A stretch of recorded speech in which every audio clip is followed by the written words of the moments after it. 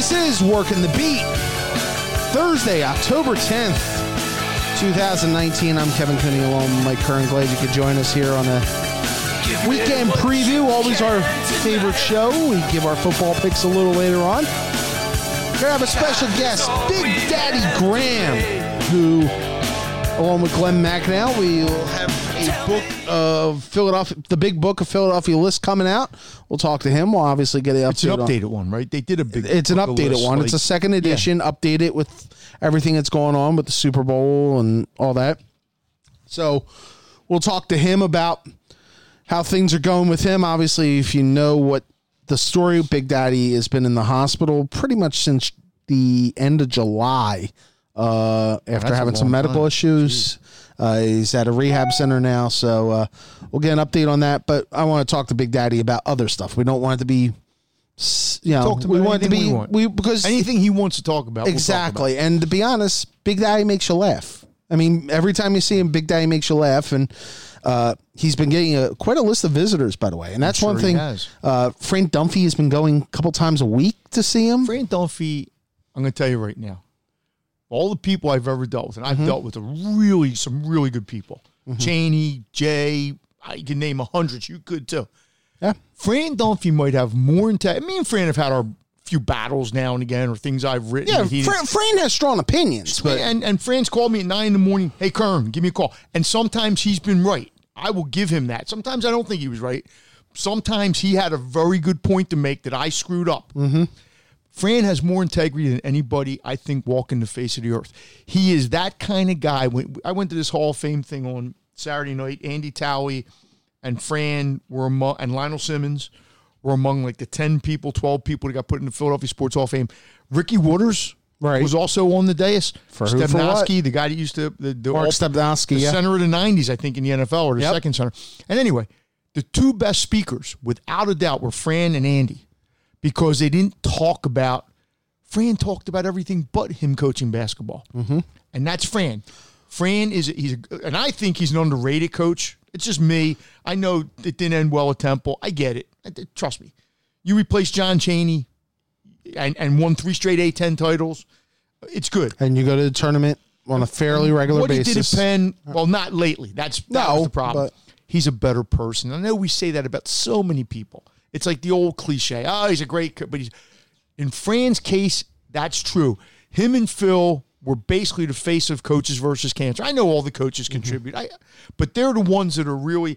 And when you hear him talk about that, I've been to a number of those Monday morning after the Selection Sunday things. He's.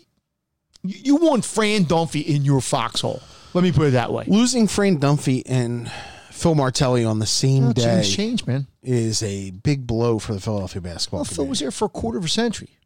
I mean, actually 35, but he was there for a quarter of a century. Fran's been there for, if you count Penn, 3 decades. Yeah. That's a lot of change, man. It is. So we'll talk to Big Daddy about that. Then our football picks will be the final segment, as it normally is on a Thursday/Friday, whenever we get around to it. All right, we got to address the elephant in the room because it happened this morning after... Day that will live in infamy. Yeah, after days and days and days of wondering, actually 12 days, of wondering what was going to happen. The Phillies fired Gabe Kapler. Well, we really weren't. Well, I think we were curious what was taking so long. I think him bringing him back would have just been hard to do, whether he should have come back or not. I'm not saying Gabe deserved to get what he got. Right. But I just think when you look at the entire situation, and we've been over the entire situation many times, I think it would have been hard to bring him back. But you bring Klentak back and you bring McPhail back, which I didn't think they were going anywhere. It'll be really interesting to see. It doesn't matter now. Gabe's gone. Right. Forget. And last year's almost like a free year. You won the offseason, but it's the first year of 10, let's say, of Bryce Harper. I'm not going to give him 13, but whatever. Right. And okay, so that didn't go well. But so it's like a wasted year now. But you look at the guys that they could bring in, and I think the name that will, the one, so you take Girardi, you take Madden, Showalter. Showalter's one. I don't think Madden's realistic, but that's me. Throw him out. I don't care, but even if you throw him in, he's won one title. You may have Dave Roberts, by the way, in that mix. Dave's going to get fired? I think Dave's going to get fired. Wow, that's a tough crowd. Okay, whatever. See, that's what I'm just saying. You went to the World Series twice, 106 games, and you're going to get fired because they didn't like your pitching selection. Okay, fine. That if you want to do that, that's fine. No, I'm just saying. I think there was talk that if they didn't get to the World Series and win it this year, Dave would probably because Andrew Friedman, who's the GM, is also in the final, or the president of baseball operations is also in the final year of his contract. It's a long story short. That's fine. But I think if that happens, I think right now I personally would focus on Showalter. I think Showalter is the connection. There's a connection, obviously, with Clintack and McPhail. Well, I've heard Dusty's name too, but he's 70. Well, Showalter is pretty old too, 64. Okay, that's young. But here's my thing. So Philly fans, if you get a big name, if you get Girardi, they're gonna. How many titles have these guys won? It doesn't guarantee you squat tola. Girardi won one title, and I'm not knocking him. I think Girardi is a good manager, very good manager. He won one title, managing the team that probably is one of the favorites most years. They weren't always good in his. But in 09, not his fault. No, but in 09 they did load up. Because they had missed the playoffs in 08 for the first time in forever. That's right. And it was the final year at Yankee Stadium. They were moving into the new Yankee Stadium, and they loaded up. It got CeCe and A.J. Burnett and Teixeira. Philly fans will sit there and say, okay, we got Buck. Okay, Buck has never won a World Series. He's only been to I'm not knocking it. I'm just saying, Kevin. I know what these guys, he hasn't. Mike, it doesn't guarantee you. Mike, I know anything. what you're saying. Yeah, but I'm not saying it to you. I'm saying for this organization. No, I'm not saying it to you, though. I know. I'm saying it to the Philly fans. But I'm saying for this organization, what both of them represent is a chance to be a playoff contender on a regular basis. I agree. And get into the tournament. I agree with when you. you haven't been in the tournament for 8 years, you need to get back into the tournament. And I will tell you this. If, let's say Showalter's the guy, or Girardi, or I don't think it's going to be Girardi. Let's say it's Showalter. I don't think that means Clintack's going anywhere at the end of next season. Because if you bring Showalter in, you're going to be better. I mean, I don't know if that's 93 wins better, if that's 87 wins better. You're going to probably take a step forward, I would guess. And you're not going to get rid of Clintack. I mean, I'm just saying, for all what you were telling me before, like, if it doesn't go well next year, if Showalter comes in and wins 80 games, but then you can blame so what's going to be to blame then? The blame now is Gabe and Clintack. It's like, Clint, you didn't give him enough. Okay, but what I'm saying is, if you bring in a big name, I don't think you're getting rid of the general manager after next year unless something goes horribly wrong that could. I don't. Well, I'll be honest. I see it a little differently. One, this is why you should have a press conference on the day that you announce that you're changing managers. You don't let it wait for 24 hours, and now people are going to wonder. But that goes without saying. Yeah. And so apparently they flew. Jim Salisbury reported that they flew to California to tell Gabe last night. In person that he was not coming back. And so sure. But there could have been a late day press conference today. I mean, you're not flying commercials, so you assume they flew on. Phillies like people speculating for 24 hours. Yeah, and it's also Friday news dump, and we all know it won't be Friday news dump now. Well, this is not like no. This isn't like you call somebody at 5:00 and say we're doing this. That's a Friday news dump. Yeah, but the answers will not be as loud because people on Fridays tend to tune out. You know this. I mean, not on this. They won't. This is different. You think so? It's the Phillies manager getting fired. Yes. But you've already dropped the bomb, and now it's the day after. Yeah, so but John Middleton's going to talk in person. Yeah. Yes. No. That's getting on page. So that's going to be in the 6 pages in on the Daily News. I will be there tomorrow, and I'm fascinated to see what's going to happen. The one thing he's going to tell you he thought I disagree with you on the Clintack thing is, I think, and I brought this up last night. You look at I think there's going to be more of an examination on Clintack's moves at this point, and unless they do make a leap, and I mean a serious leap. You've been at that 80-81 win stage now for 2 years.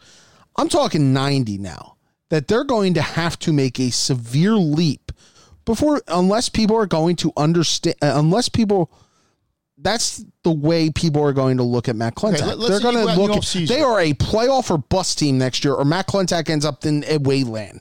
Whoa. Kevin, Fine. You jump to these things like you would have Klentak fired after Game 3 next year if they start out. Let's say they go out and get a pitcher or two. Let's just say they do that.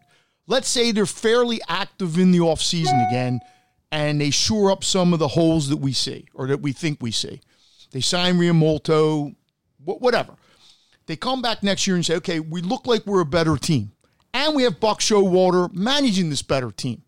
Okay, and it's not a disaster. You win 86 games. You get better. You're just maybe not quite as good as the Braves. Or you're not quite as good as the Nats, because I don't know what the Nats are going to look like next year. I don't think they walk in and say, okay, what's going to be the reasoning? You didn't do your job. You hired this manager. You gave him a couple more players.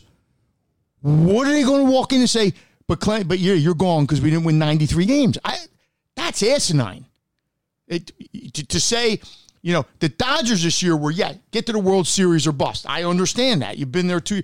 If the Phillies show improvement next year, noticeable, not 83 wins, noticeable improvement, and the general manager gave the manager a better cast, why would you get rid of him at that point?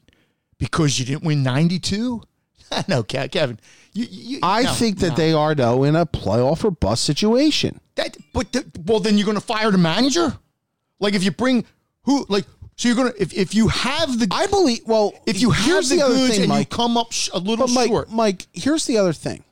I think the manager, if you do go big name, if you go Girardi, if you go Showalter, that manager is going to have more of a hammer. It's almost going to be like an NFL head coach. Right. So why are you blaming the general manager? Because the general manager, I think, has been effectively he's been neutered in a lot of ways. Kevin, I think you jump to these things. I love you. I love you to death.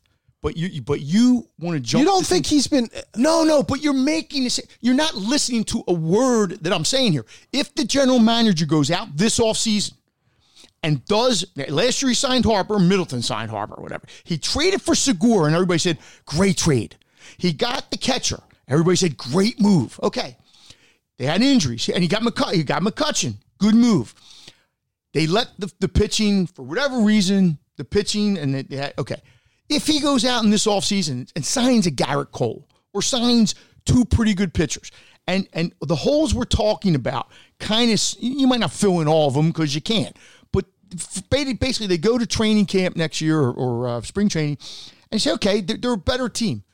But I'm not going to sit there and say, my God, if you don't win 92 or 93, okay, no. Now, if you win 81 again, sure. I'm going to sit there and say that's not acceptable. But if they win like 87 games and they miss the playoffs by a game or two because the Braves are still better or because the Nats are still better, maybe the Mets sign Rendon back, I don't know. No, you want to put it into these terms. Here's these terms. Don't win 92 games next year. No, Kevin, but you can't treat it that way. Mike, I think that's the way that the owner is treated. Then the owner would have got rid of him now. If the owner felt that way, you get rid of him now. Well, and you talked about it. I wonder if there wasn't the contract extension back in March, if the owner... But there was. It doesn't matter if there wasn't. There was. And I'm just telling you, if it's a disaster next year, yes, he's going McPhail. Well, McPhail might be going anyway because his contract might be over. But I'm just trying to explain. You make it sound like if they win 88 games next year, somebody's going to look at Klentak and say, you didn't do enough. Huh? What does that mean? It's hard to go from 81 to 95. It can be done. I grant you that. But, that's a 14-game difference. I don't like it when you put things in absolute terms, and that's what you're doing. No, let's see what happens. Let's see, are they a better team? Did you bring in the right manager? Did you bring in the right pitcher? Did you bring in the right center field? Whatever needs they need to be addressed. And if at the end of the year you don't think the general manager did enough, then you say, okay, fine. We think we've had enough of your time here, but I don't look at it in absolutes like you do. It's like, well, if the Sixers don't make the NBA Finals this year, he's going, whoa. But I didn't say you said that. But right. People say that. They'll say, this team has to go this far or gone. And I just don't agree with that sometimes. There can be circumstances. There can be, Who knows? What do you think ultimately Gabe Kapler's legacy is here? Is there a legacy? Misfit. No, misfit. Not misfit. Bad I don't Bad think, fit. Yes, I don't think Gabe seems like a nice guy. He is. He was at our sports writers dinner. He was great. He was great. Had the thickest skin, I think, of any Philadelphia coach in recent memory. I agree with you. And part of me would have liked to have seen him got the third year just to see. If God forbid this team won 90 games next year with him, I'd say attaboy, way to go. But it just didn't seem like he has his way of doing, and his way of doing things is not unlike a lot of, we saw the Dodgers manager last night go to the analytic thing. Dave Roberts and get wackadoodled. So it happens, and I don't know if he'll get another shot. I think he will. Probably. Giants would seem like a logical place. He knows. The GM there. It's just the Phillies have been such a not get it done organization for the last 6, 7, 8 years, whatever it's been, that you just don't know how much of it was Gabe, how much of it was, and he wasn't playing with a loaded gun. No. But then again, and I go back to the fact too, I still say we can blame Gabe, we can blame Clentak, and I get all that. The players didn't perform for the most part. A lot of guys you were counting on didn't perform. Hoskins was, lost. Mm-hmm. Now, was that Gabe's fault? No. But I think what you got to do is just turn the page, and look ahead. Looking back serves no purpose. Who's the next manager? God, you would have a much better idea. You're more into that. I mean, see, I think Showalter makes sense. The Buck makes sense, but I also think that and what about Watson? Because I don't think they're going first time guy. Well, but the story that either Matt or Scott had today in the Inky said that internally he might be a favorite because he knows everything. Like, he knows. I understand, but I think this is a sizzle hire. And the one thing I will say about Buck. When's the last time the Phillies, seriously? They've never done a sizzle hire, but this is a different ownership. No, I get that. But even in Philadelphia, like when was Chip Kelly a sizzle hire? It was sizzle because of the unknown. Okay, because Andy wasn't. Larry Brown would be, sure. Larry Brown. Ken Hitchcock for hockey. Sure, yeah. Yeah, that's probably it. I mean, I'm trying to think. I can't remember. Buddy. Yeah. I'll give. Yeah, Buddy right off the Super Bowl. Yeah. Do you realize that's 20? Wait a minute, Buddy was hired over 30 years ago. Yeah, 33. Think about how old I am, Kevin. I know. but here's the thing, and I want to say that, like, one thing, and look, you know this. I'm an Oriole fan. I grew up following the Orioles as when you used to have a National League team and an American League team. So I still follow the Orioles on a pretty regular basis. And Buck did a great job there. Oh, he did. Until the last couple years. But that's not, yeah. But their ownership situations. They were the Dolphins. Right. Their ownership situations weird. And I thought he did a great job there his first couple of years. Yeah. And got him back to the tough division. Got in a tough division in a ballpark that doesn't, the ballpark's great, but the city doesn't have a lot of resources as far as financial. Right. It's that no man's land between Philly and New York and Washington. Right. The one thing with Buck, though, and I've talked to enough people in the game, is Buck can be a pain in the ass to work with. Well, and so meticulous. He has a in short everything. shelf life. He has a very short shelf life. But if you're the Phillies, do you mind a short shelf life? If it I don't know if you mind a short shelf life. I mean, you're not looking at this 5 years, are you? Well, you want to look 4. Don't you want to look next year? Well, you have to look. Aren't they looking next year? You have to look next year and the year after, but you have to look out for 4. We could all be dead in 5. Joe Girardi, I think, in a way, is the safer pick because Joe knew how to work in New York and knew how to work. Joe. I think the Cubs are getting Joe. I think David Ross is going to end up with the Cubs. Perhaps, but if you could hire David, you could hire David Ross or Joe Girardi, I got to believe Joe Girardi carries more weight. And I don't. I don't think that GM wants a manager who carries. Well, then how about the Mets? I think the Mets. That would be interesting, but I think the Phillies would outpay the Mets. It might be where, at this point in his life, it might be where Joe Girardi wants to go, because he can pretty much decide where he wants to go. Yeah. So maybe, he might look at I don't know. He may look at the Phillies and say, "Wow, that's a great opportunity." Or he may look at the Phillies and say, "What a mess!" I will say that was. But knowing the reputation of the Wilpons and knowing the reputation of the Mets, if the Phillies want Joe Girardi and they lose him to the Mets, that's an indictment of what your organization is. Because unless the Mets offer more, the Mets don't pay. Well, we don't think that, but maybe the Mets, Wilpons are notoriously cheap. I know, but maybe this time they say we need. Let me ask you a question. So if let's say they don't get Buck and they don't get Joe for whatever reasons, where you got a lot of explaining to. And that's where people look at the 11. That's where people look at the 11. Look at it like that. Let's say Joe Girardi goes. But people will look at the 11-day delay as a reason. I don't know why, but they will. No, but let's say Joe Girardi goes to the Cubs. I don't know. Let's just say he does. Then Buck Showalter has to be your top guy. But let's say for whatever reason you don't get Buck, and I don't know what the reasons would be. Maybe, who knows? Who next? Like if you don't get one of those two guys. You want a dark horse, like a wild card here? I just want to know as a guy who has not been a manager before. Well, then you're going right back to what you were. Yeah, but a guy who's been a major league coach for a long time. Doesn't matter. No, I'm just telling you. Yeah, I know. Give me the name. Joe McEwing. Okay. And I'm okay. Philly ties, obviously, coming out of Bishop Egan. But why is it always that we're going to hire a guy who's never been a manager before? Charlie had managed, and Charlie had been to a World Series. I shouldn't say that. What I'm just saying is, and even like Dusty Baker intrigues me because Dusty won. He won. I don't think Dusty plays nice with this staff. You know what?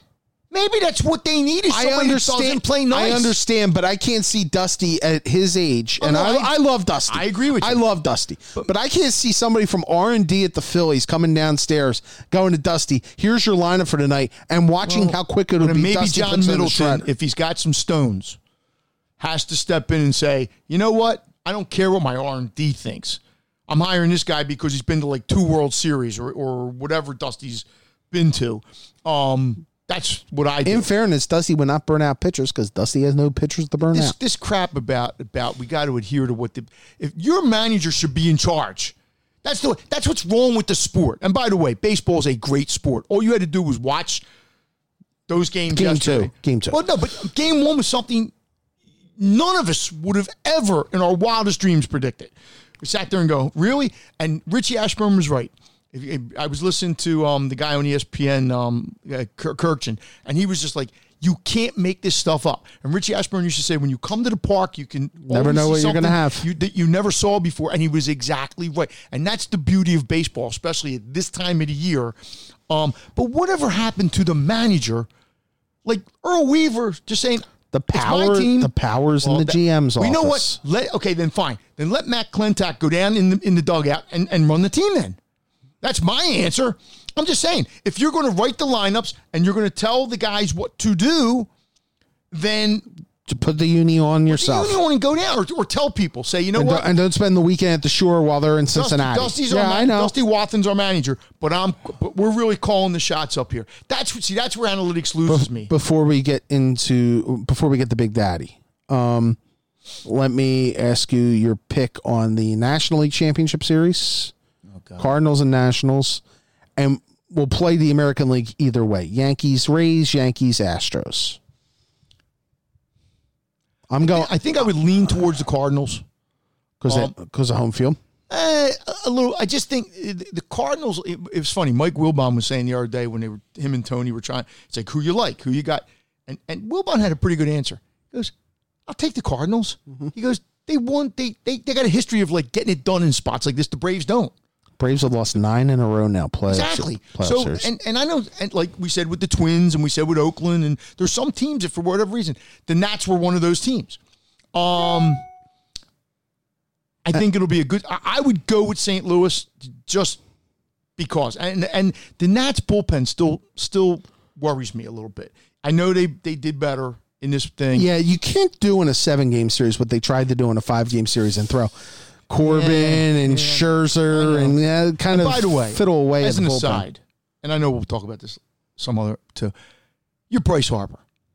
Oh, it has to hurt like hell. What's going through you played for that franchise for 7 years. You won an MVP. Yeah, because you never won a playoff anything. Because idiots are going to link it that it's you. I'm not saying that. No, I'm just saying. If Mike Trout left the Angels and went anywhere, I don't care where Mike Trout went, and the next year the Angels were in the ALCS, we wouldn't sit here and go, I'm not saying there's a correlation. Yeah, I know. I'm just saying is, and you're the Phillies sitting there with egg on your face at 81 and 81, having signed him for $330 million, and he had a fine year.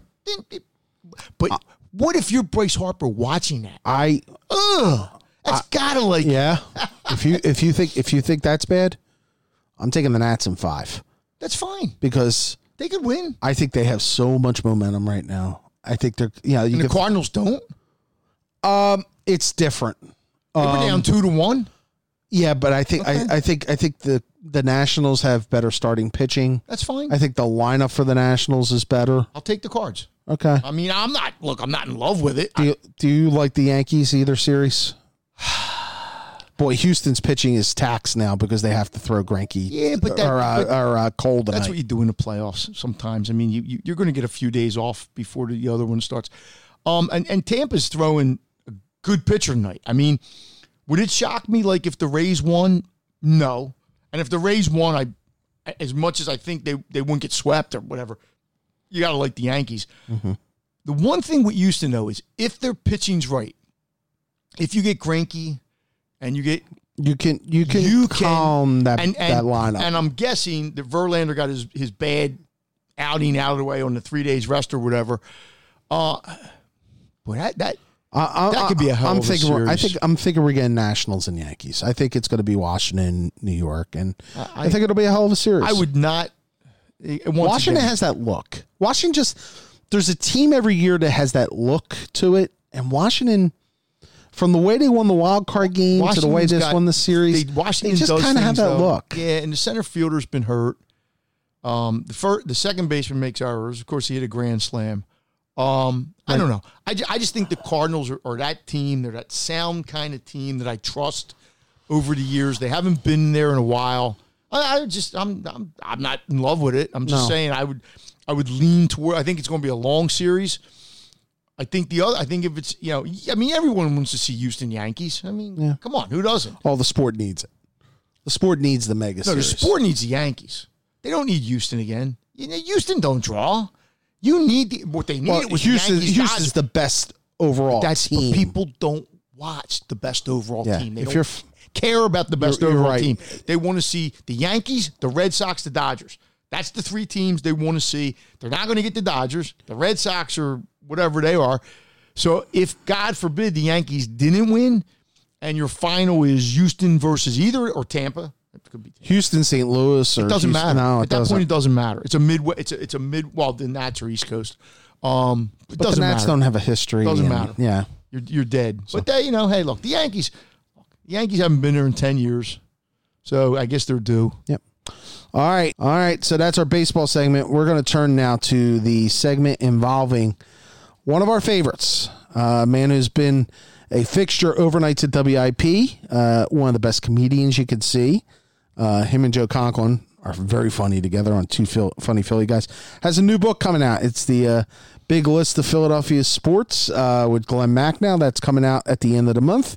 Obviously, has had a story to himself. It's Big Daddy Graham here on Working the Beat. When you're smiling,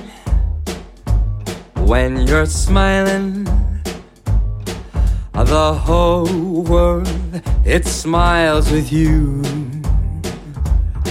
When you're laughing, babe, when you're laughing, well, the sun comes shining through. But when you're crying, you bring on the rain. Stop that sighing, be happy again. Keep on smiling, 'cause when you're smiling, the whole world smiles with you. Let's go. Joining us now the author of the Big Book of Philadelphia Sports List. Is that the formal title? I think, correct? It's the great book. The great book. Oh, wait a minute. Now I'm talking. I haven't been introduced. No, go ahead. Knows, It's Big Daddy Graham. like nobody doesn't know my voice. Exactly. It's the great book of Philadelphia Sports List, but that was the title of the previous book. So it is confusing. You have to go into the fine print to see it's called the revised edition. So there you go. Available in bookstores on the 29th. And you could have just called it Godfather 2 or Jaws 2, and it would have been fine. Mike, I'm having a real hard time hearing you. Oh, I'm sorry. Can you hear me now? Better, yes. Okay. They could have just called. Not as good as Kevin Cooney, who's a big loudmouth. Well, see, I'm short.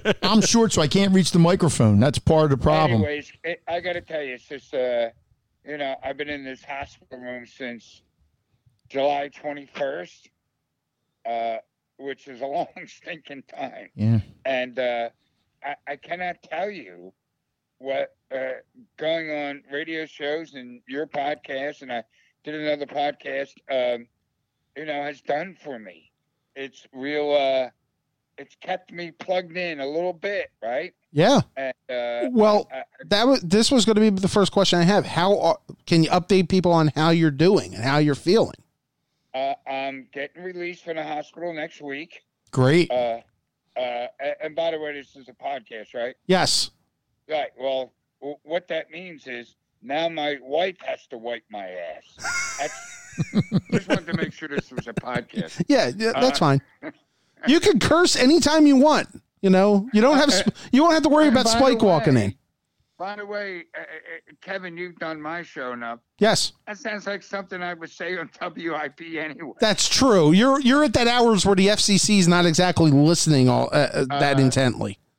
You know what I found out? The FCC, for people out there that don't know what it is, it's, this governing body that fines radio stations for using foul language. I discovered that the only stations that get fined for that are stations that are free.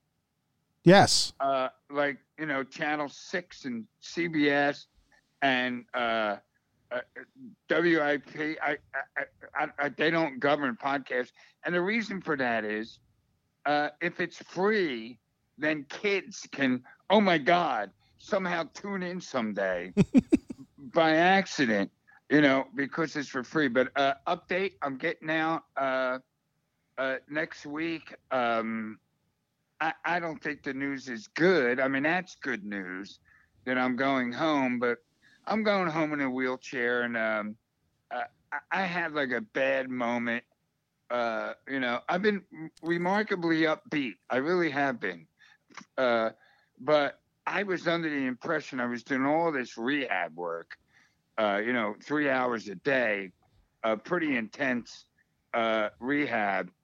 And I was kidding myself that this rehab work was going to enable me to walk out of McGee Rehab.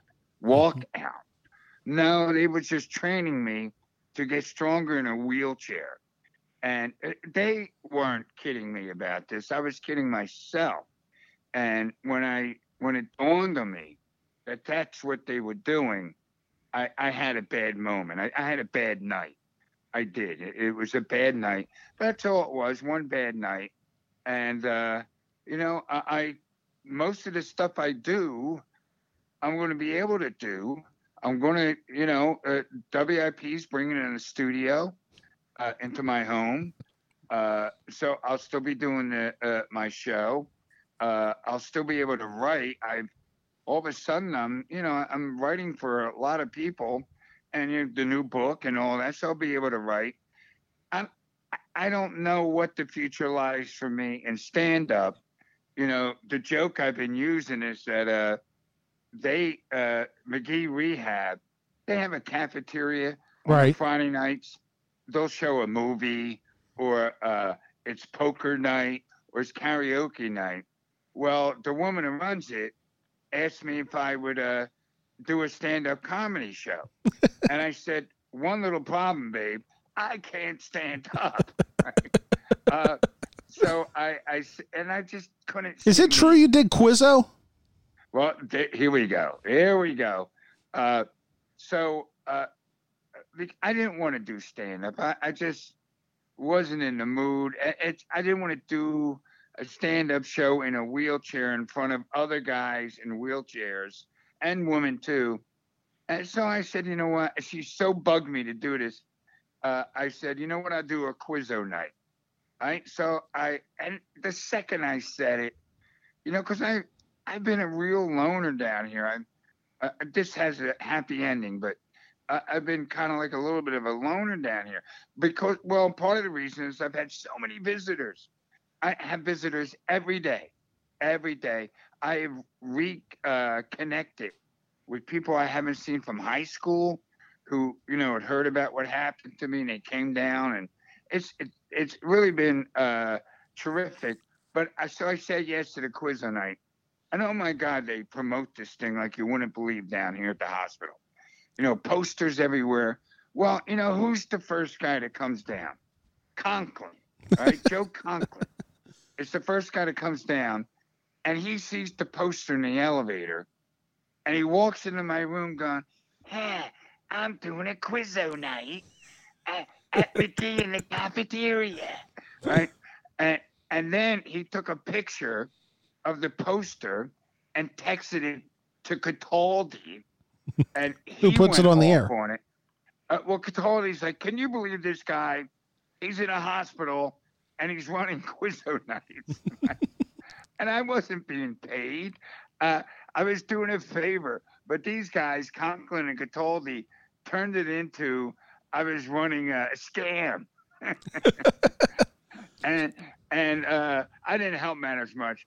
I said, if this Quizzo night goes right, I'm going to be running Quizzo nights in every hospital on the East Coast. But now here's the happy ending to all this. The reason why I didn't want to do it was because I just went like, I don't know, 80 days without a comedy show, without an appearance, without a Quizzo night, without being on the air. And anyway, so I go down there and I do the Quizzo night. And what it did for me, I cannot tell you. I was like back doing the things I've been doing for 40 years close. Entertaining people and making them laugh and having some fun, right? And the people that played, they had a huge turnout, were just the nicest people. I made a whole bunch of friends that night. And when I got back in my room, I was so pumped. I couldn't sleep. I like it dawned on me, I am still going to be able to be me. And that's the most important part. Walk, you know. And by the way, when I say I can't walk, I really can't. I don't feel anything below my belt, including the most important part I want to feel below my belt. Okay, it's a podcast, but you don't want to get too graphic, please. Well, yeah, but it's a truth I have to face. Okay.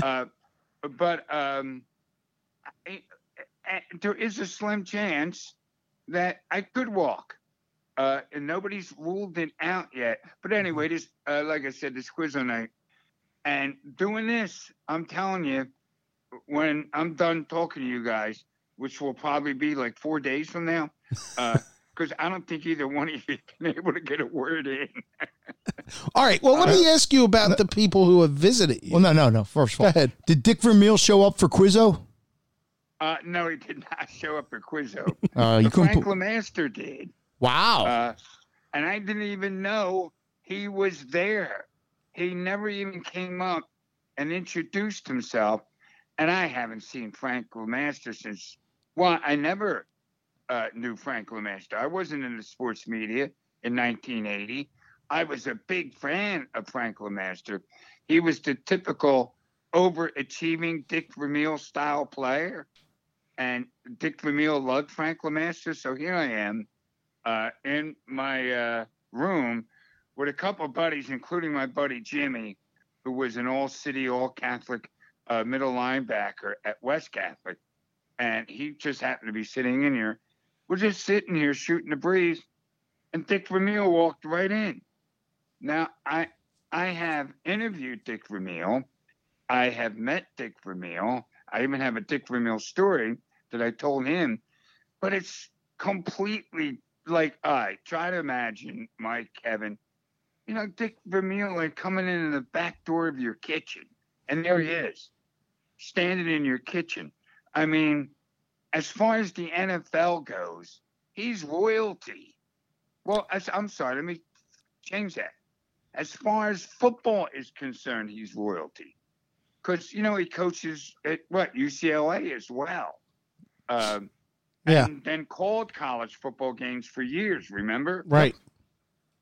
So it was just so great seeing him in the room. Now, here's the story, because some people think that Dick Vermeil got in his car and drove down to visit Big Daddy Graham. That's not what happened. He got in his car to visit Frank LeMaster. Now he's getting on the elevator when somebody says to him, Big Daddy Graham is in here as well on the third floor. LeMaster was in the second. And Dick Vermeil goes, really? And he takes the elevator up to my floor and walks in. It was just so cool, and he was so nice. And I told him this story, and I know your listeners who love Dick Vermeil are going to love him even more when I tell this story. I got hired to do this big banquet at the Hyatt on the river. 600-700 people, almost all men, right? And when I do a banquet that big, I try to get there early and get there before the banquet doors are even open. And I do. Now, this big banquet is giving Dick Vermeil this big award. Right. He's the main dude at this banquet. There's other people, including another name that I get. Anyway, I'll get to that other name. I walk into the banquet room, and I walk all the way up to the dais because I want to make sure everything works. The microphone, the lights, the dais is in the right spot. Because in the beginning of my career, I got burned not doing that a couple times. Right. The mic didn't work, blah, blah, blah. So I get up there, and there's Dick Vermeil sitting at the table, scribbling notes. And I look at him, and I said, Mr. Vermeil. I didn't call him Coach. I don't know why. I said, Mr. Vermeil, I'm Big Daddy Graham. I'm emceeing. You are aware that this is not going to start for at least an hour. And he went, well, these folks were nice enough to give me this award. I want to make sure I give them a great speech. And I went, wow. Now you guys, Mike, Kevin, you've been at sports banquets. Yeah. Lots of athletes and coaches show up a couple minutes before the thing starts. And leave a couple minutes after they get their award. And they're nowhere near on the level of Dick Vermeil. You know what I'm saying? They're not. Jay Wright might be, but as far as college coaches and all that. But, Andy Reid's not on the level of Dick Vermeil. He's a special player. And here he is showing up an hour early to make sure they get a great speech. So I told Dick Vermeil that story. I said, we did meet kind of intimately once, and he pretended like he remembered me. I hear that Fran Dunphy has been a regular down there What's too. That, Kev? I heard that it's Mike. I heard that Fran Dunphy has been a regular visitor. You mean Fran Dunphy? Yeah, yes. I heard he's been in to see you regularly. Yeah, how about that? He's royalty, isn't he? Sort of. Fran Dunphy, who, Mike, you got your share of Fran Absolutely. Dunphy. Yep. Oh, and he lit up when I told him I was doing your podcast. He didn't care for Kevin that much, but he lit up when he heard I was doing your podcast. Oh, Mike. There's a theme to this week.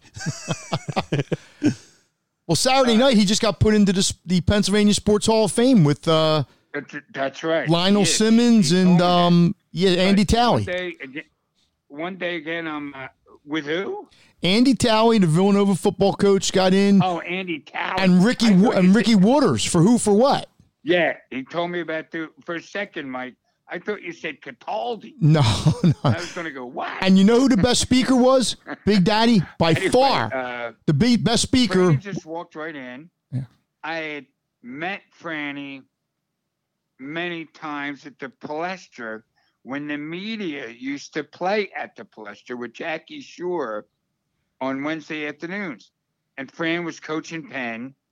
And I real quickly recognized what a great sense of humor he has, which I don't think most people know that, Mike. Yeah. He's very dry and very funny, and I liked him right away. Well, that's a long time ago. I'm sitting in my room, and he walks right in. I think he's got a close friend that's across the street that does something. I don't know. But he walked right in and spent like 2 hours with me and must have had a good time because he's been back 4 times he's been here now. And we just shoot the breeze. I think he respects the fact that how much I love basketball. That's my sport. From the moment I had a ball in my hands, like when I was 6, that was my sport. And you don't get, if you say Philadelphia basketball, you don't get that much more Philadelphia basketball than Fran Dunphy. Star high school player, star college player, and then coaches Penn and coaches Temple for years. You know what I'm saying? Fran's, for a guy like me, who worships Big Five basketball, just getting to know Fran was a big deal. Hey, Big Daddy, when we used to play on those Wednesdays, right? Wednesday, I'll never forget. Good jumper. No, I'll never forget this. Fran came in. Because Jack always had the court from noon till 2, let's say. Fran came in. They had scheduled a practice. So Fran looks at us, and Fran took his team up to Waitman Hall and let us have the court on that way. And what other coach would do that? But he did, because that was Fran. We should point out that Jack Shore from the Associated Press just retired 2 weeks ago. Most points in Palestra history. Yeah, he did. He told me one really terrific story, and I think I told this on Jody's show. I asked Fran, and guys, this story is going to have to be it, because I got they're always sticking me with needles. And, he tells me this story. He's recruiting a player, Fran is, and I think the player's from Africa, and he's just about got him. He's got him to the point where the player's parents are now in as well. They're very serious people. They want to make sure this player is also going to get a great education, right? So Fran shows him here's the brand new library. Here's a great science building, and look at this brand new gym, and and then he took him out to this big lunch, showed him another thing or two, and then at the end of the day, they walked back to the player's parents' car, and it was towed. And wait a minute, this ain't done. The player went to Villanova. It was Daniel Ochefu, correct? That's such a great story. Anyway, Big Daddy, I appreciate it. I appreciate you joining us. Hey, you get better, okay? Soon. I'm getting out next week, and I am going to get better. What's the name of that book again? Not that I'm plugging it. Yeah, plug away. You always have plugs at the end of the show. Yeah, it'll be in bookstores like the 29th of October. Great talking to you guys. Thanks, Big Great Daddy. talking to you. I don't see you as much, Mike, but in person. But Kevin, I can't wait to do more shows with you. All right, buddy? Absolutely. You let me know. I'll be there. Anytime you want to come on, just let us know. Thanks, Big Daddy. Bye-bye. Big Daddy Graham joining us. And, boy, we talk about the power of a positive attitude. He has a positive attitude. And it's obviously a tough situation he's been in, but it's my mom had a stroke.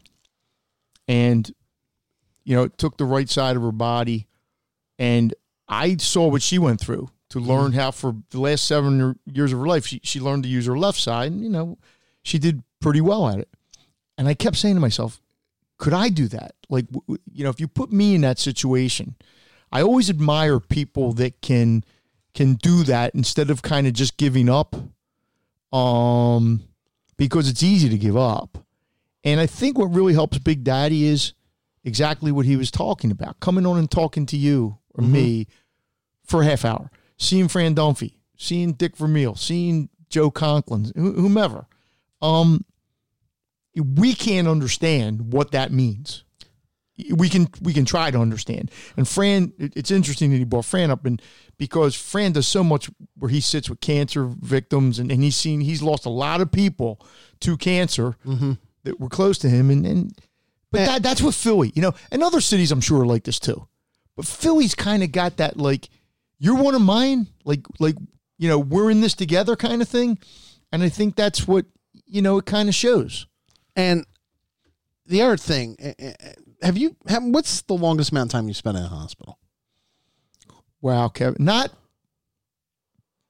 haven't been in a hospital since I was a teenager and had a knee surgery. Okay. I mean, I had some, but nothing where I was in. I was in over at Torresdale 6 years ago. Right. For how long? 7 days. That's a long time. I had kidney stones. Yeah. And they're painful, right? Well, and I also had it was blockage and all that. God. And I was in ICU for a few days. And I got to tell you, the one thing, when you mentioned Dumpf and you mentioned Vermeil showing up, and I know Angelo's been over and a bunch of other people, all four teams have sent him stuff. The power of visitors and the power of being there, and the power of somebody showing up and showing they care is enormous. And you can't put a value on it. You can't put a value on it. And look, I'm not one who likes going to hospitals to visit people. Yep. I'm always half worried they're going to keep me there for some reason. Who does like going to hospitals? Really? But the fact that people go and that people show up and they care is enormous. I know for him, it's huge. When my mom passed, it'd be almost 10 years. And I'll never forget, we had a service a week or so later, at her church, celebration service. Mm-hmm. The people that showed up, shocked me. Yeah. Just people, like my bosses showed up and people from work, but people that I didn't really know that well showed up. And I'm thinking, all you had to do, you could have taken the easy way out and just texted me or and it even hit me. Oh my God, people they care, but and it's the simple little things in life sometimes that mean the most. Mm-hmm. I'm sure when you showed up in his room and spent whatever, 5, 10, 15, whatever you spent, that probably cheered him up, made him feel better. And sometimes when you're in a situation like he's in, sometimes just feeling better is it's the big thing. It's a lot. It's. I'm happy to hear that IP is going to put a studio in. Unbelievable.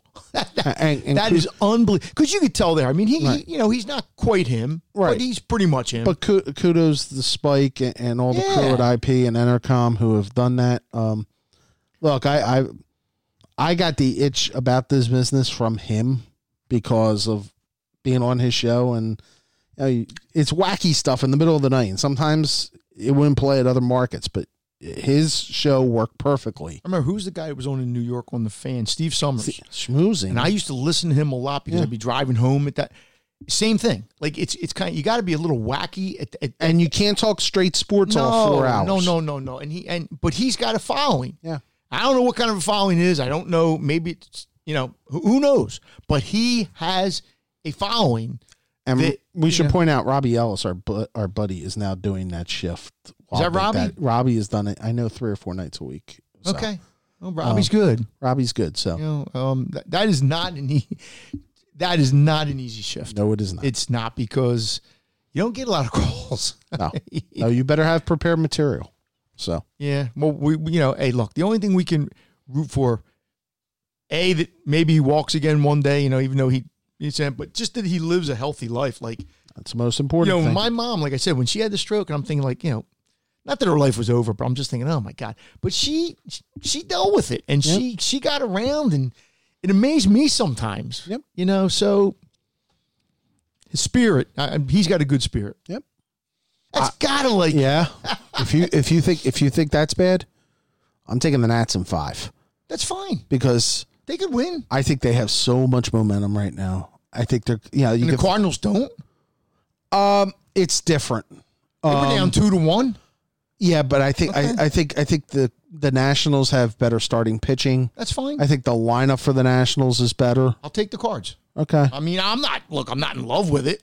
Do you like the Yankees either series? Boy, Houston's pitching is taxed now because they have to throw Greinke or Cole tonight. That's what you do in the playoffs sometimes. I mean, you're going to get a few days off before the other one starts. And Tampa's throwing a good pitcher tonight. I mean, would it shock me, like, if the Rays won? No. And if the Rays won, as much as I think they wouldn't get swept or whatever, you got to like the Yankees. Mm-hmm.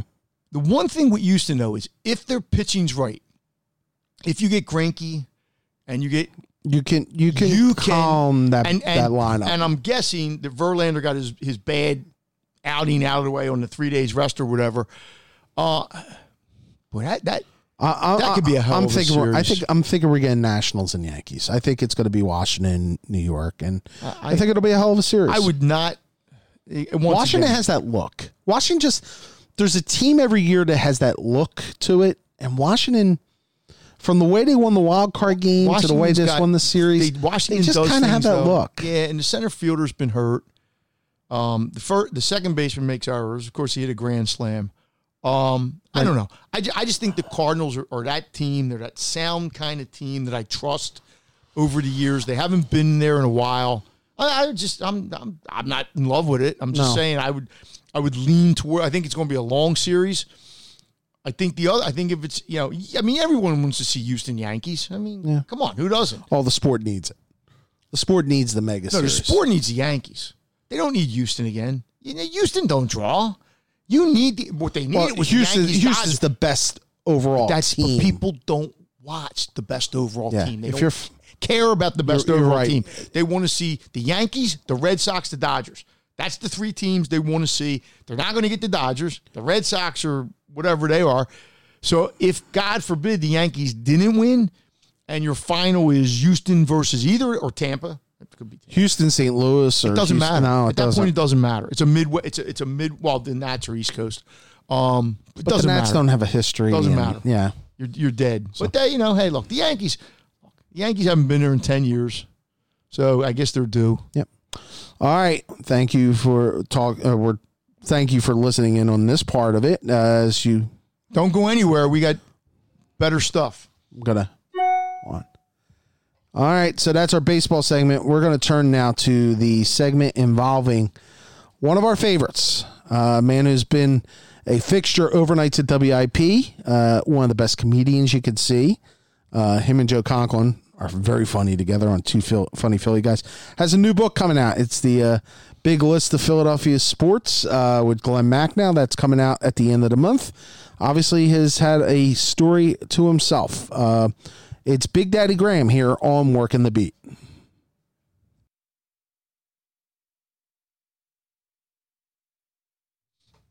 Three, two, one.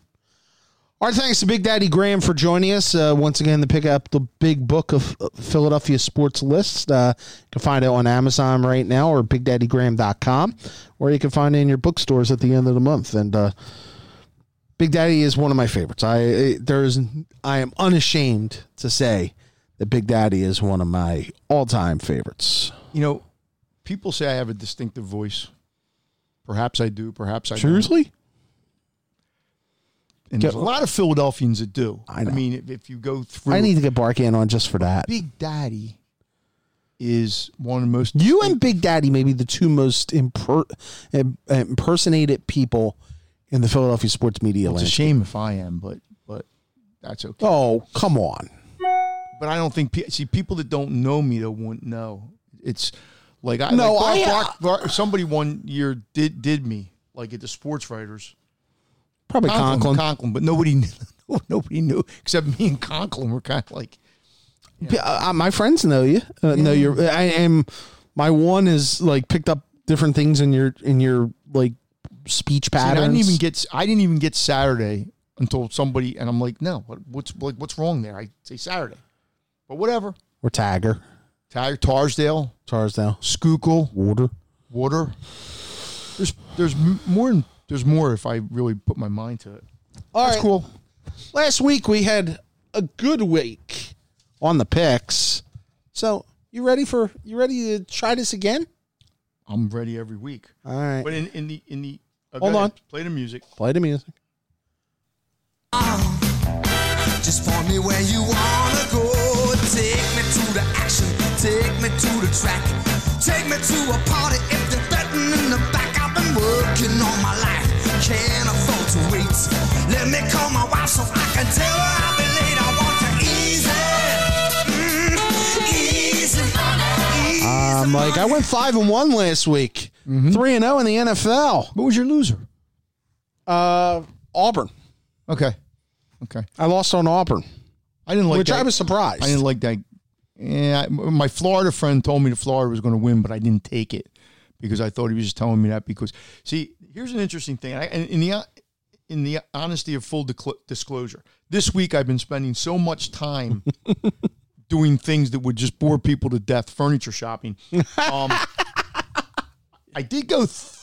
I had a good college week last week. I was 3-1. Right. I won my first NFL game, but then the Cowboys kind of let me down. All right. You ready? I haven't. Yeah, but wait a minute. The full disclosure. This is the time of year. I think there's 16 unbeatens, 16 or 17. Maybe they're 19. They will start losing. So when you see like unbeatens favored by 10, or I'm not saying they're going to lose, but I am telling you that by the end of the season, there will only be like 1 or 2 of those unbeatens. So, especially since 3 of them are in the SEC. But this is the time of year when unbeaten start going down, just because that's the nature of the sport. So beware of that when before you necessarily lay like 21 on an unbeaten playing. So, and I bring up like Penn State this week is interesting. And there's others. I'm sure we'll go through several of them. Tell me when I can start the music. Start it. Start it? Okay, here we go. There.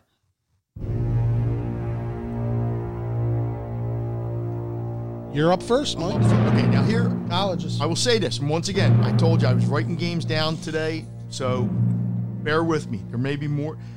There's 4 teams that are coming off buys that I kind of like. I don't know if that means anything, doesn't mean. Last week, Army lost to Tulane. That was one of my picks. That was my loser in college football. And I didn't realize, or I wanted to change my mind, but Tulane was coming off an off week, which meant they had like extra time. Not an off week, but I think they played the Thursday. But anyway, they had more time to get ready for Army, which helps when you're playing Army or Navy or one of those teams. Temple coaches always used to tell me that. So for whatever that is worth, I'm going back with the Armies this week. They're at Western Kentucky. It's not a bad team, an okay team.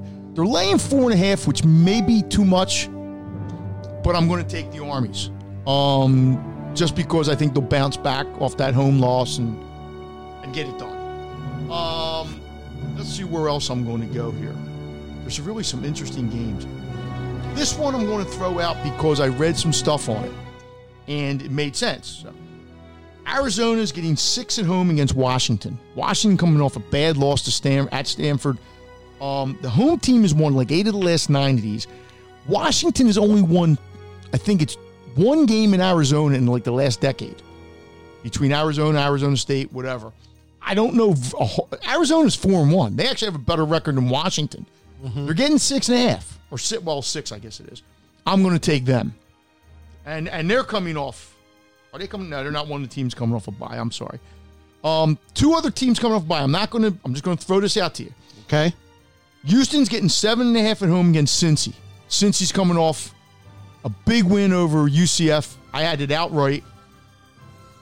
Houston may be live, and then Houston had a bye. I know Houston's had some issues, guys leaving the team, whatever, redshirting. And there's also another one. Arizona State, the Herm Edwards, are coming off a bye, getting 1.5 at home to Washington State.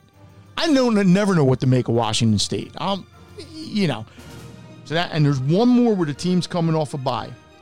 Wake Forest, it's Dave Clawson's, giving 6.5 to Louisville at home. Right. And so all those teams are getting the byes. So you have 5 picks? Yeah, I mean, what did I say? 1, 2. Well, one wasn't coming off the bye, Arizona. Okay. I don't think they're coming. Yeah, I could throw more out, actually, if you want, but I don't want to take all the time. And I might step on some of your picks. But all right. After you're done, I may throw out a couple more. All right, here we go. I have 3 college football games this week. I'm not in love with any of them.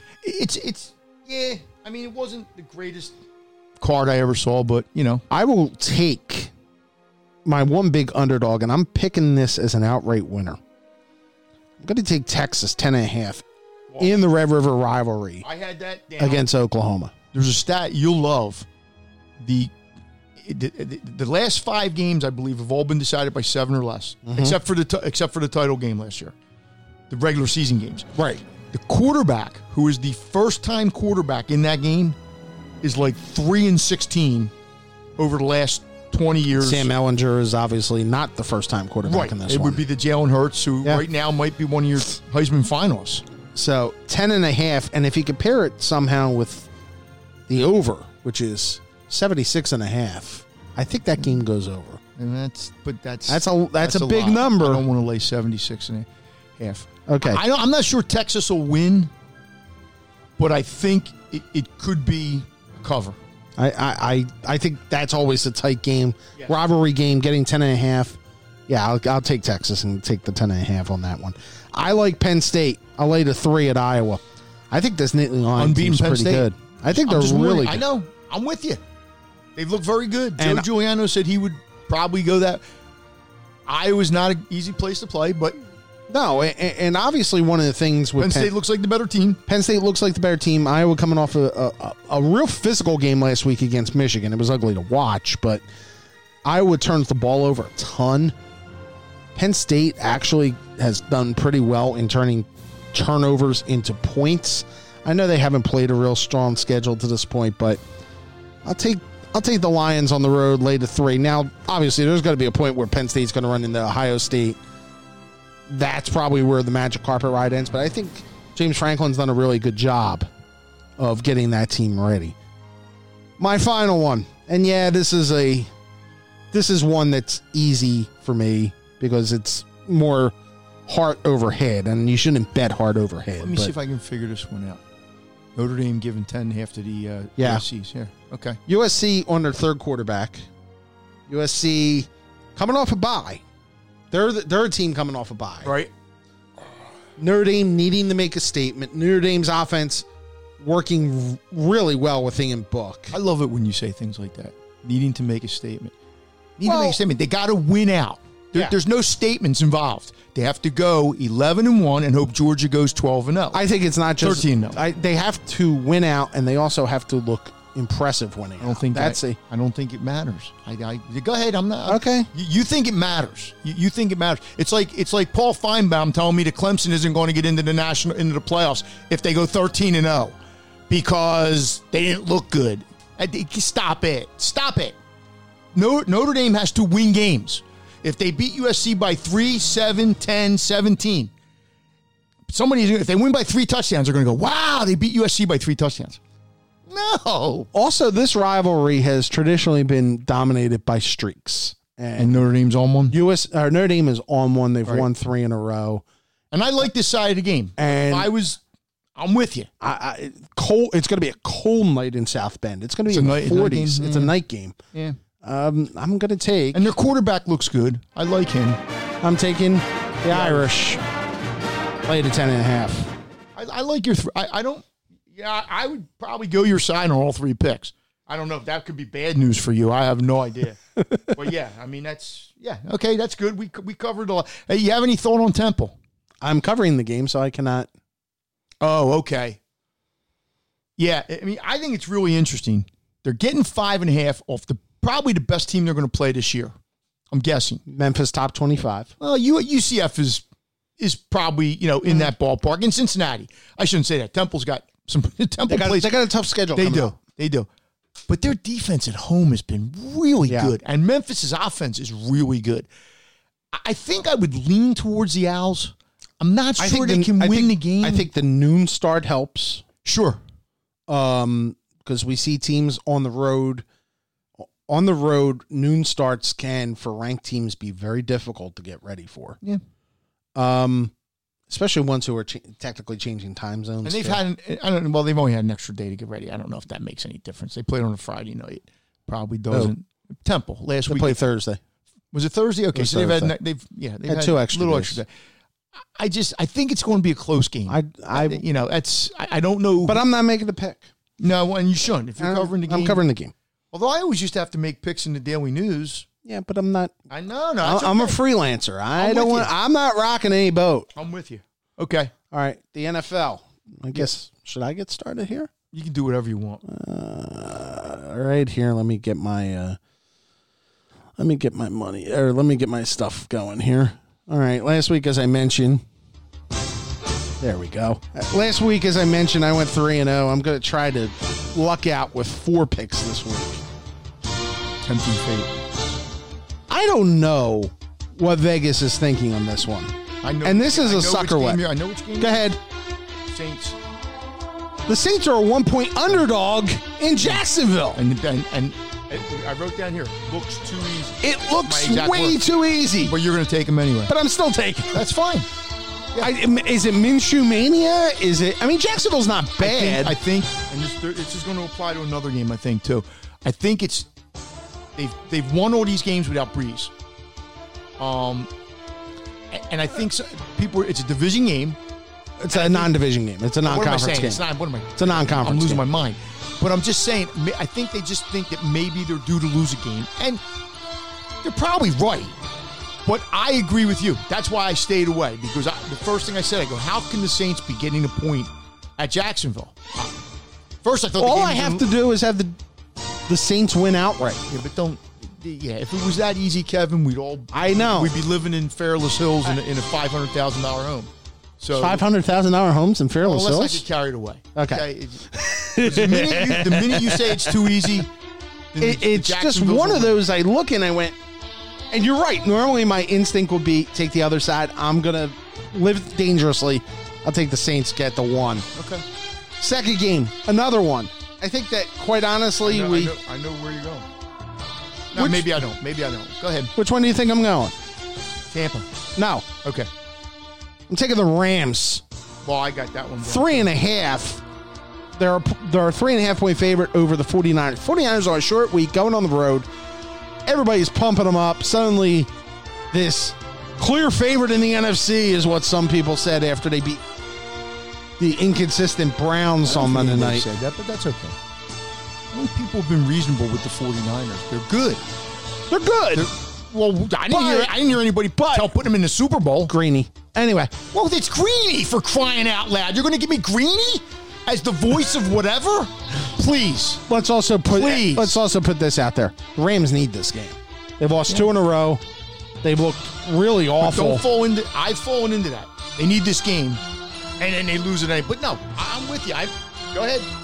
You get the Rams. I'm taking the Rams. Lay to 3.5. That's one of mine also. And I don't like this card, by the way. Oh, no. And when I put my bets out on Bettors Insider tomorrow or whatever, it'll probably appear Saturday, there may be some different plays in here because, like I said, but the Rams were one of my plays. So go ahead. For all the reasons that you just stated, because we're suckers. Yep. Is what we are. I'm taking the Packers laying 4 on Monday night against the Lions. That one too. You got it's that one. 4.5. Okay. But 4, whatever. Green Bay looks good. Yeah. But once again, we're suckers. Green Bay's Lions are coming off a bye. Green Bay's looked great the last 2 weeks. Oh, no. They lost to the Eagles 2 weeks ago. 2 weeks ago. And that's the reason why I like them, because I don't know if they're going to lose 2 primetime games at home. But Detroit's not bad. Detroit's not bad, but it's a division game. But Matt Stafford struggled against the Packers for years. Okay. It just looks like a good spot for the Packers. I took it too. So, and by the way, the Packers are doing this. Aaron Rodgers hasn't looked all that great. You know, they were able to do it Look by good running enough. the They've looked good enough. It's all right. Devontae Adams wasn't playing, which is why I took Dallas last week. It was 31-0 in the third quarter. So, okay. Finally, and I can't believe I'm picking this game. I know. Go ahead. Taking the Redskins laying 3.5 at Miami. You know, I was thinking about that game. And I made fun of it last week as the Gamblers Anonymous. Here's game of the the week. problem with that for me, and the object is to win. Doesn't matter. How can anybody bet that game? I mean, seriously. I agree. If you put a gun to my head, I would think I would take the Redskins. I'm almost doing it out of humor. But really, but there will be people that will bet. And you know what? God forbid, they may win lots of money on this game because somebody might like a side. Who knows? I could never bet the Dolphins. Oh, no. But betting the Redskins is almost as torture. So, I mean, yeah, I'll root for the Redskins for you. But, I mean, So, you know, whatever. so Saints getting 1, Rams minus 3.5, Packers minus 4. And God help me, and the only time you'll hear me say this year, I'll take the Redskins laying 3.5. That is my Week 5 picks. I took 2 of yours, so that means they probably have no chance. Okay. Now, the game there was 2 games. Who is Seattle playing this week? It's a 1.5. The line's a 1.5. I didn't write Cleveland on the road. Right. My initial gut was Seattle, but Cleveland is so wackadoodle, and the NFL is so wackadoodle. That's an official term. I'm staying away from it because once again it looks too easy. It just looks like, I know Cleveland's at home, but whatever. Another game that looks to me weird. Carolina has won 3 in a row, right? I think since Cam went out. Yes. They're at Tampa. No, they're in London. Oh, the game's in London? Yes, that's the My London bad. game. Okay. I told you it just looks like a weird line to me. I think I would almost take the Tampas. That's not one of my official, but it may be by the time we get on Bettor's Insider. I think Bruce is doing a decent job down there. They should have beat the Giants. I don't know what would that have made them 3-2. I think that would have made them 3-2. I like Bruce. The guy in Carolina is doing a good job with his backup quarterback. But the game I'm going to take is my third game, and I'm the Cowboys laying 7.5 against the dreadful Jets. I know that, first of all, the Cowboys the last 2 weeks have looked like crapola. That's another official term. They are not going to lose this game. I don't know if they're going to look crapola again. I just think the Cowboys, as you would say, have to whatever. They just have to win the game. Yeah. it's the first game for Darnold coming back. I don't know what he's going to be like. The Jets' defense isn't bad. No. But their offense is just I'll be honest, if god awful. I could never officially pick that. It would not surprise me if that's a game within 3 in the final 5 minutes. I don't know. All I'm saying is everything in my gut tells me that the Cowboys should win this game, and they should win it by 2 touchdowns. So they're laying 1 touchdown. And I may come to regret it. The Cowboys can't be as bad as they have played the last 2 weeks. They can't be. But maybe they are. Who knows? We will find out. And then the week after that, we'll really find out. Because they'll be playing the Birdies on Sunday night in a game that will give one of those 2 teams the early kind of advantage. And that's obviously gets us to the Eagles pick. I've had the Phillies on my mind so much this week. I know, we always try to build up games, and I get it. I'll be honest. I think that the Eagles win this, and I'm kind of thinking they can win this. They're gonna, they're getting 3.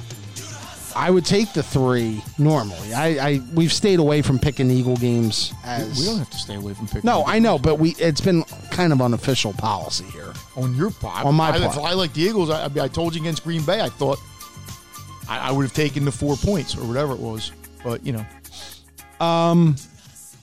I just. There's something about this game that tells me the Eagles could win, and the Eagles could win because I don't want to say comfortably, two scores. I could see the Eagles winning by 2 scores in this game because I think they're getting more out of their pass rush. 2, Kirk Cousins. Don't go by anything that happened last week. No, I'm going more by the Green Bay game. That they got a little more pressure on Rodgers than they've. Green Bay's line was hurting a little bit that night. I don't think the Minnesota line's great. I think the Minnesota defense is really good up there. The Eagles do not allow teams to run the ball usually. Yeah, but if the Eagles offense only puts up 17 points, let's say, it's going to be tough to win. And maybe they'll put up 27. I don't know this, but forget last week, but their offense without Jackson, without Aguilar, because Aguilar, they don't even throw to him anymore. I'm just saying is I can see this game going either way. I don't have a feeling on it. I know the Eagles got the Cowboys next week, and then I forget Buffalo. I'm not even worried about Buffalo yet. But it's a pivotal game because if you win this game, it gives you it gives you a little margin for error. Then you could lose at Dallas, and you're still only a game. If you lose this game and then you lose at Dallas, now all of a sudden you're 2 back, assuming the Cowboys win this week. With a tiebreaker, you're literally 2.5 back. So. But I just don't know. And I don't know if Minnesota remembered. I mean, Minnesota came in here and won last year, right? Yeah. So the revenge factor is a little. I think the revenge factor is more from the 38-7 game 2 years ago. But I just think it's 2 good teams playing. One's at home. The Eagles have played well on the road. I mean, it wouldn't, like if you sat here next week and said, okay, the Eagles lost 27-24, wouldn't shock me. Yeah. So if you said they won 27-24, wouldn't shock me. So I guess if you're looking at it that way, you should probably take the 3 or 3.5. Because the Eagles probably have a. I think the over/under on that's about 48. See, I'm not in because I could see a scenario where the Eagles only score like 17, and I don't have all that faith in the Vikings quarterback. Yeah, but they're both flawed teams. Yes. They're all flawed teams. Flawed. There's not even the Patriots have flaws. They do. I mean, they're different kind of flaws than some teams have. But so much is made about the next 6 weeks for the Eagles. What perfect world? Obviously the perfect world. They're 5-1, 4-2. I mean, I think realistic is 3-3 or 4-2. Yeah, 2-4 ain't going to cut it. No, probably. No, that would leave 3-3. That would leave you 5 and. I mean, you get the Bears here, right? Yeah, you get 5 New England and 6 here. And what's the other away game? Or they're all home games? Well, There's 3 home games. There's you get Seattle here. Seattle here. Okay, there's not a game they couldn't win. I don't think. I mean, even New England. they could beat New England here. New England's not. New England doesn't have that deep threat that you. New England's going to lose 2 or 3 or 4 games this year. They're not going to go 16-0, and the Eagles could definitely beat them. The Eagles could win at Dallas. Logic tells me they're going to lose at least 2 of these games. Mm-hmm. If they come out as 5-1, they're the favorites to go to Super Bowl maybe. At that point, yeah, because you're probably in line for home field. You would think. Well, you're probably only going to lose like another game. Yep. You keep telling me that the end of their season is horrible, except for the home game with Dallas, and it's home. Dolphins, 2 Giants, or Redskins, and Dallas. No, I thought that would be 5. Okay. I mean, if they go 5-1 in this stretch, if they go 4-2, I think that's really good, especially if one of the wins is at Dallas. Yeah, because then you're looking at. Well, I mean, you're looking at maybe 12-4, or even 11-5. I mean, right. If you told me before the season, I think I had around 11 wins. 10, 11, 12 seemed like a little high. But whatever. I mean, it's. And you can't think ahead. You can't think about what next week is. You got to take them. I think the Buffalo game could be maybe the toughest game of the 3, just because of where you're getting them. And Buffalo's going to be looking at you. Sean McDermott's going to be up there, like looking at that, like, and up there, it's like a college atmosphere almost, and their defense is pretty good. So we'll see. It's going to be interesting. I'll put it this way: the next month and a half is going to be not going to be dull. No, and the Phillies will have a new manager, by the way. They should. I would hope. So, thank you very much for joining us here on this edition of Working the Beat. We'll be back next week. We'll have some more guests. We'll be talking to. We have already got one. We're going to have the new Phillies manager. Yeah. We're hoping to get one Eagles guest lined up, and we're also going to talk next week. Little Flyers. That's real quick. Yeah. Timeline. Since it took them 10 days to fire this guy. Nothing until after the World Series. Wow, so that's 3 weeks, right? Yeah, but everything in baseball kind of grinds to a halt now. Okay, but that 3 weeks in Philadelphia of speculation, I think interviews start. That could be like 35 years in our lives. I think the interviews start over the weekend. Okay. So, thank you very much, Michael. Yeah, baby. And we will talk to you again. Let's go Rams. Let's go Packers. Be lucky for Thank you very much for joining us here on Work of the Beat. Thanks to Big Daddy Graham for joining us as well. Until next time, take care. Well, you went uptown riding in your limousine.